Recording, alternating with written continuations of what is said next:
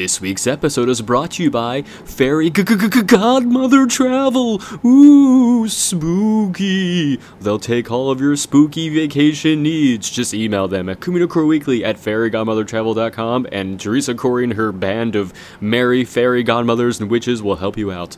Ooh. It's Communicore Weekly. Mortals get geeky with float around ghosts and five-headed ghosts. It's Communicore Weekly. Hinges get creaky. I'm sure you already know it's the greatest online show.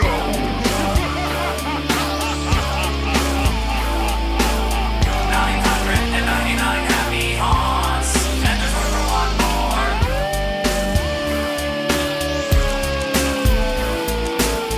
999 happy haunts.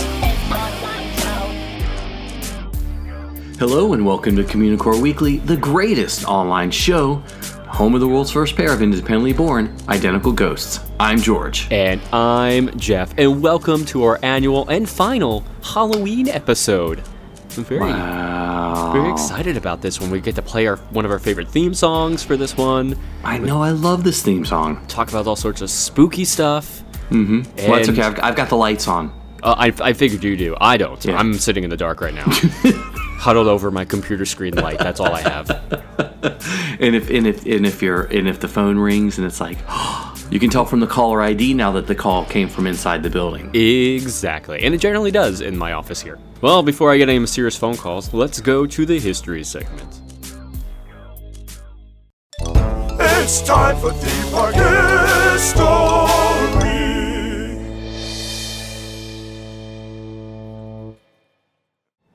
If you're a long-time listener of the show, then it's really no surprise to you that I love Halloween and the haunt season.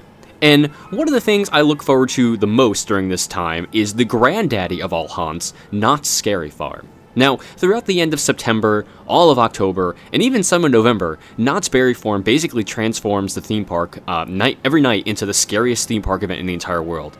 And that's just not a tagline, that's a statement for me. There is no other event in the world that is quite like Scary Farm. I mean, it has its own unique feel, scares, and even smells. So, how did it all begin? But before I get that, they're actually open every night? Maybe not every night. Oh, okay, okay. Most nights during the Halloween season. I forget. I think they do 31 or 32 nights of haunts. That's incredible. I mean, these people are there till 1 o'clock in the morning, 2 o'clock in the morning every night, so you need to give them some days off. And that's like 4 o'clock in the morning over here. I know, so it's even later for them. Wow. Okay, anyway. So, going back to the beginning. In September 1973, the Knott's Berry Farm's Operations Committee began discussing a new concept introduced by George Condos and Martha Boyd, both from the marketing department, and Bill Hollingshead, who was from the entertainment office. The trio introduced a Halloween-themed event for the evenings of October 26th to the 28th.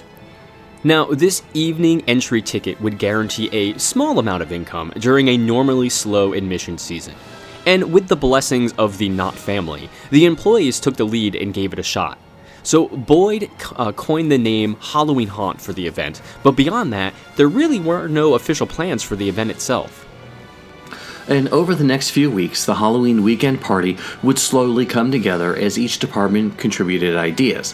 Hollingshead booked local late-night horror movie host Seymour to stage a show in the John Wayne Haunted Theater to entertain guests all 3 nights. And then there was Gene Whitham, who was a ghost town gunslinger and a makeup artist, and he was hired to style custom makeup for the farm's team of stuntmen. So Whitham turned his co-workers into fully costumed monsters, who were simply instructed to run around Ghost Town and terrify the guests. So obviously, all these years later, this became a tradition at Scary Farm, with Ghost Town being filled with fog nightly and the monsters roaming the darkness. The theming was minor compared to today's mazes, but the Haunted Shack became the site of the event's first monster-filled maze, renamed to be called Monster Maze for the night. The Calico Log Ride and Mine Train would follow suit, since Bud Hurlbut's friend and colleague John Waite decided that spooking up the existing attractions would be a natural fit. He visited numerous Hollywood prop houses to rent a few fake corpses, thank goodness, skeletons, and anything remotely frightening that he could get his hands on. So, Waite said, I just scattered them around, mostly in the mine ride, but had a few over in the log ride too. When I look back at it today, I think how silly it was, but you have to remember that no one else had done this type of promotion before. So, Bud decided that he needed a group of real people to haunt the attractions to make them truly scary.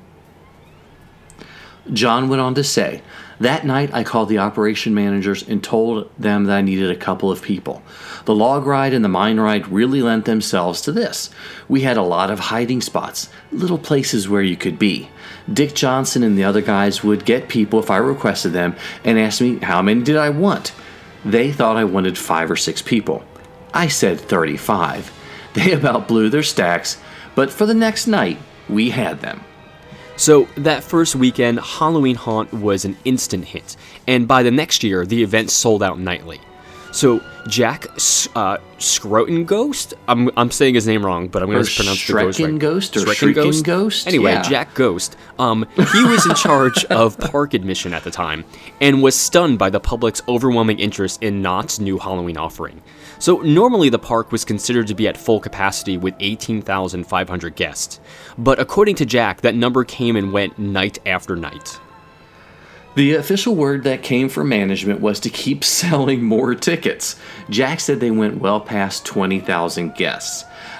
Quoted, I think we sold maybe 22,000 tickets, which was unheard of for a private event, end quote, he said. So the park had struck this untapped niche of younger folks who craved the dark chills of what would be nicknamed Knott's Scary Farm in its third year. So many theme parks have attempted to copy what has become Knott's biggest holiday event, but no other park can claim the crown of the world's first, biggest, and most famous Halloween event in a theme park. And probably one of the best names ever. Oh yeah, totally. I would love to have been there when one person said, Knott's Scary Farm. That's the one! Sense. Promotion! That's it, we like it. So, beginning with that 3-night run way back in 1973, the Halloween Haunt now stretches over the fall season and welcomes its guests, mostly Jeff Heimbuch and his friends, through late September to early November. And over the years, such hosts as Seymour, Wolfman Jack, Weird Al Yankovic, The Crypt Keeper, and Elvira, Mistress of the Dark, have hosted dance parties or elaborate musical reviews at the Studio K Dance Club in Fiesta Village or Knott's Good Time Theater, now known as the Charles M. Schultz Theater. And just, again, to interject, when I finally got on stage to sing to Elvira this year, I've been waiting like 4 years for that, and it made my life. Anyway, so Bill Hall and John Betty were two of the men who helped John Waite transform the park in the 80s for the event. And Waite said, every time I did a haunt, it took about 10 years off my life. You cannot conceive of the amount of work. Now, the farm has people who are thinking about this thing and doing design work year-round. The eagerly awaited festivities have become a rite of passage for local teenagers who graduate into adulthood with their first steps through one of Knott's fog-filled mazes. Whether the event's thrills are humorous or macabre, fear is the great equalizer for all park guests who are willingly cowering at the many ghosts, zombies, vampires, aliens, and much more.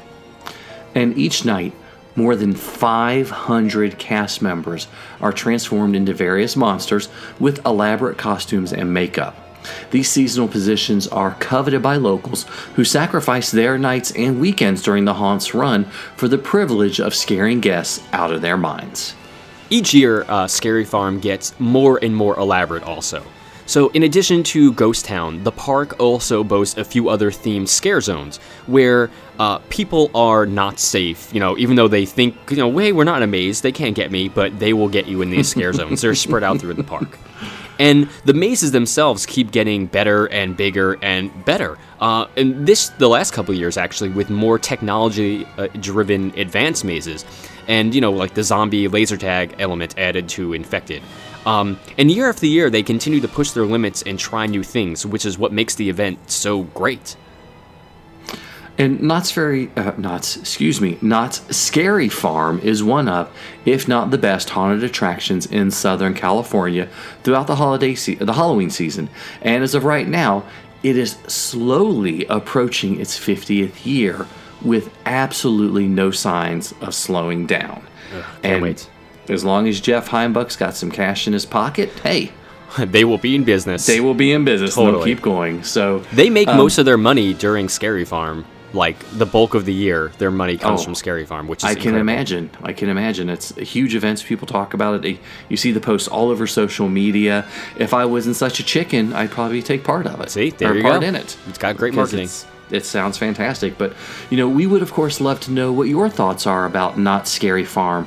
Were you at one of the earliest haunts, potentially? Give us a call and let us know. Call the Communicore Weekly GOAT line at 424-785-4628. That's 424-785-GOAT. He's a nerd, he's a geek, but we all like to hear him speak. So listen up to the words from his speech. It's George's Book of the Week. So everyone's favorite attraction has been turned into a picture book. Soren? Just kidding. Oh my goodness. Just kidding. Zing, zing, zing. Yes. Well, we're not talking about that favorite attraction. And when I talk about picture book, I'm not talking about like one of those giant coffee table books that, is full of all those beautiful pictures. In this case, I'm talking about a book for elementary-aged school children. A book that a kid would have a parent read to, or they would start reading on their own, like the Berenstain Bears or something like that. Jeff reading level. Got it. Go on. Exactly, Jeff reading level. There we go. But in all seriousness, because you know how serious Communicore Weekly is, yeah, I know. Disney took the lyrics to that amazing theme park attraction song called Grim Grinning Ghosts and had an illustrator by the name of James Gilliard create full-page spreads that actually reflect the lyrics. So what's really cool about it is it took the lyrics of Grim Grinning Ghosts from the Haunted Mansion, the lyrics by Xavier Atencio, added it to those wonderful illustrations by Mr. Gilliard, and created a picture book about the Haunted Mansion, which is absolutely incredible. And I've got the book here, and it's another one of those that you need to buy 5 copies of and frame it. Because they're gorgeous. All the Because they're illustrations are gorgeous, really. They're wonderful. It basically takes the whole... the lyrics for the whole song. It starts off, when the crypt doors creak and the tombstones quake, spooks come out for a swinging wake. And each 2-page spread has one part of the lyric and a beautiful illustration that you're going to know because it's from the ride. And they did the ride in order. Ooh, even better. Which is absolutely fantastic. Good to them being, Exactly. true to it. They followed it, and it goes through, and it takes us into the attic, into the seance room. You see the raven. It's really, really, really well done. It's in my opinion, a wonderful read for a child or adult who might be a little nervous about riding the Haunted Mansion.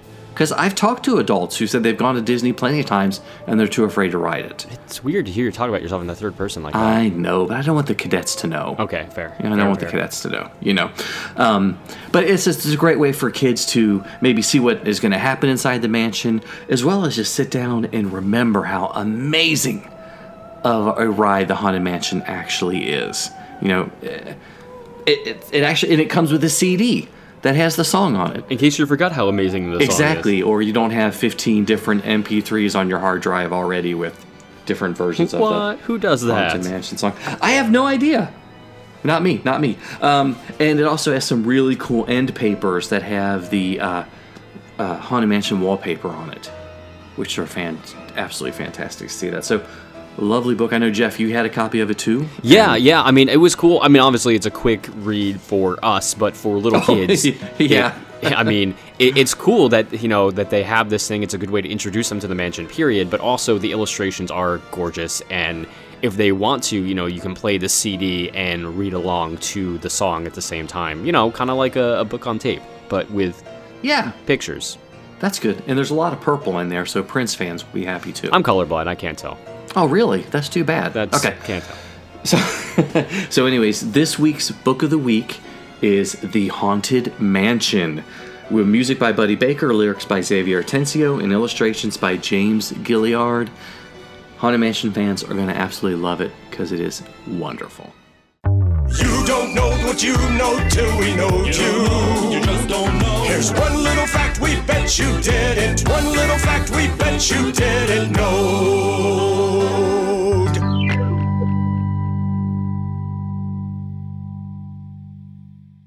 Disneyland decks out in its Halloween finest every October. On Main Street, they use props and set decor in the window displays that are reproductions of original turn-of-the-century Halloween decorations. In addition, they also decorate Main Street with more than 300 sculpted pumpkins, and much like a snowflake, no two are alike. Now we know you. Sometimes you might see it, sometimes you don't. Hey, look, what's that? It's a five-legged goat. So for this special final Halloween episode, we're just going to rename this segment right now to the Five-Legged Ghost, because, even though it's still not exactly the right name, because none of the ghosts we're about to talk about have 5 legs, but we just want the word ghost in the name. So anyway, we wanted to give a brief rundown of a few of the ghosts you can find roaming the original Magic Kingdom here in Anaheim, California, Disneyland. Now, we don't actually know if any of these are true at all, or even a little bit, but perhaps they will make you look over your shoulder next time you're in the park, alone, at night, as it happens sometimes. Like I just did right now. Yeah, exactly. Great. Okay. Well, I may never go back to Disneyland again. First up is Space Mountain's Mr. One Way. He's described as a large man with red hair and a red face. The legend is that he sits in the seat next to single riders. Then he disappears by the end of the ride. He's also been spotted in the cast member locker room. And the next one is the Matterhorn ghost. So in 1984, a woman named Dolly Young was killed when she was thrown from one of the bobsleds. And ever since then, cast members who are required to walk the tracks when the ride shut down say they can hear her sometimes. And some cast members call the section of where Dolly passed away Dolly's Dip. The Crying Boy is another one, in the spookiest place in the park. The exit of the Haunted Mansion is said to be haunted by the ghost of this young boy. The story goes that the boy's mother spread her son's ashes in the Haunted Mansion without Disneyland's permission. Legend has it that the ghost also appears on the Pirates of the Caribbean ride. There is also a ghost dressed in a white 19th century gown that has been spotted on Main Street after dark. Now, legend has it that she guides lost children to the Disneyland Baby Care Center where they can be reunited with their parents. There's also the legend of a teenager who was killed on the People Mover in 1967. Legend has it that this ghost haunts all of Tomorrowland, especially since the People Mover closed in 1995. The ghost reportedly grabs the hair of blonde guests because ghosts prefer blondes. And finally, everyone knows that Walt had an apartment over the fire station on Main Street. And of course, there is the light in the window that is never turned off at night as a tribute to Walt. Now, before the tradition of leaving the light on began, a cast member turned off the light and left the room, only to find the light turned on again when she returned. Now, the story goes that when she inquired about it, she heard a ghostly voice say, "I'm still here." So, spooky Walt. Who knew? Who knew? Boy, that just gave me chills. Wow. Okay, and, something that isn't particularly chilling, or not particularly scary. Okay, well, let's go scary. Not frightening. Chilling. Yeah, because it could be an air-conditioned prize. You never know. Which would be chilling. Hey, every week for the past almost 2 years, we've been giving away a prize here, which we're calling the Year of a Million or So Limited Time Cadets Weekly Prize Giveaway. Hence all those words.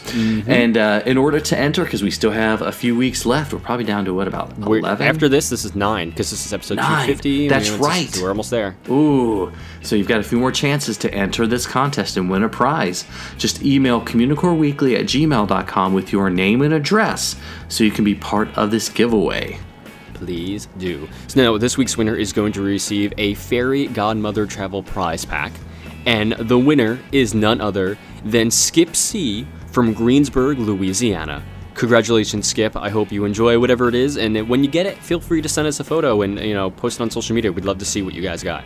Yeah, usually one of us says yay, and I was about to go boo, like it's scary, and I realized it could sound like I was booing him. You were booing poor Skip? So I didn't want to do that, because Skip's probably an awesome guy. He probably is a cool dude. He must we be. know He he is. He wrote in and he listened at least to one episode. So there you go. So that's all that matters. Well, thank you guys so much for watching and listening to the final Communicore Weekly Halloween episode. Let us know what you think of this episode. Give us a rating on iTunes, leave us a comment on YouTube, whatever. We'd love to hear what you think about it. And you can always email us at communicoreweekly@gmail.com just in case you want to say boo. You can also like us on Facebook at facebook.com/CommunicoreWeekly. And follow us on Twitter, Instagram, and Periscope. I'm at ImagineNerding. He's at Jeff Heimbuck. And of course, you can give us a call on the Communicore Weekly Ghost Line at 424-785-4628. Ooh, like ghost line. Exactly. Goat line. That's pretty good. Okay. And don't forget you can visit the Communa store on our website at communicoreweekly.com where you can pick us up some awesome t-shirts and pretty cool cadet swag. You can also send a self-addressed stamped envelope to Communicore Weekly, P.O. Box 432, Orange, California, 92856 to get your official cadet membership cards and sticker. And you can visit patreon.com/CommunicoreWeekly to find out how you can support the greatest online show. For Jeff Heimbuck, I'm George Taylor. And for George Taylor, I'm Jeff Heimbuck. Thanks so much for listening, guys and gals. We'll see you next time on Communicore Weekly, the greatest online ghost whistle. Oh gosh, I thought it was right behind me. Boo.